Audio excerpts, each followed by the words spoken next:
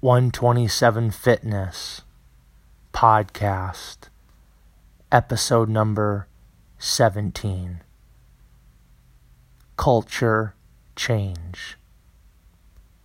How do you change a culture? How do you get people to change the way they think, act, and live their lives? I'll tell you. Be an example. You be a leader. You live your life the way you want others to live.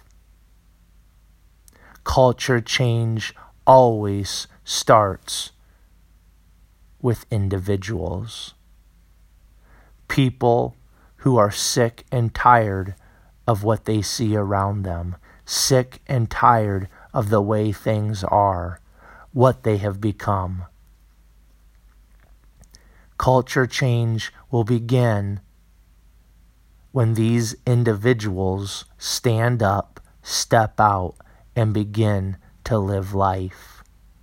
The majority of people follow. The majority of people look for someone to follow.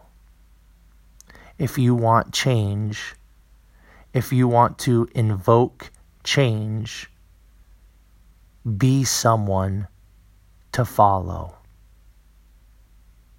Be willing to lead others. Be willing to allow others into your life. Culture change does not and will not happen overnight. It takes time. It takes a lot of blood, sweat, and tears. But culture change can happen.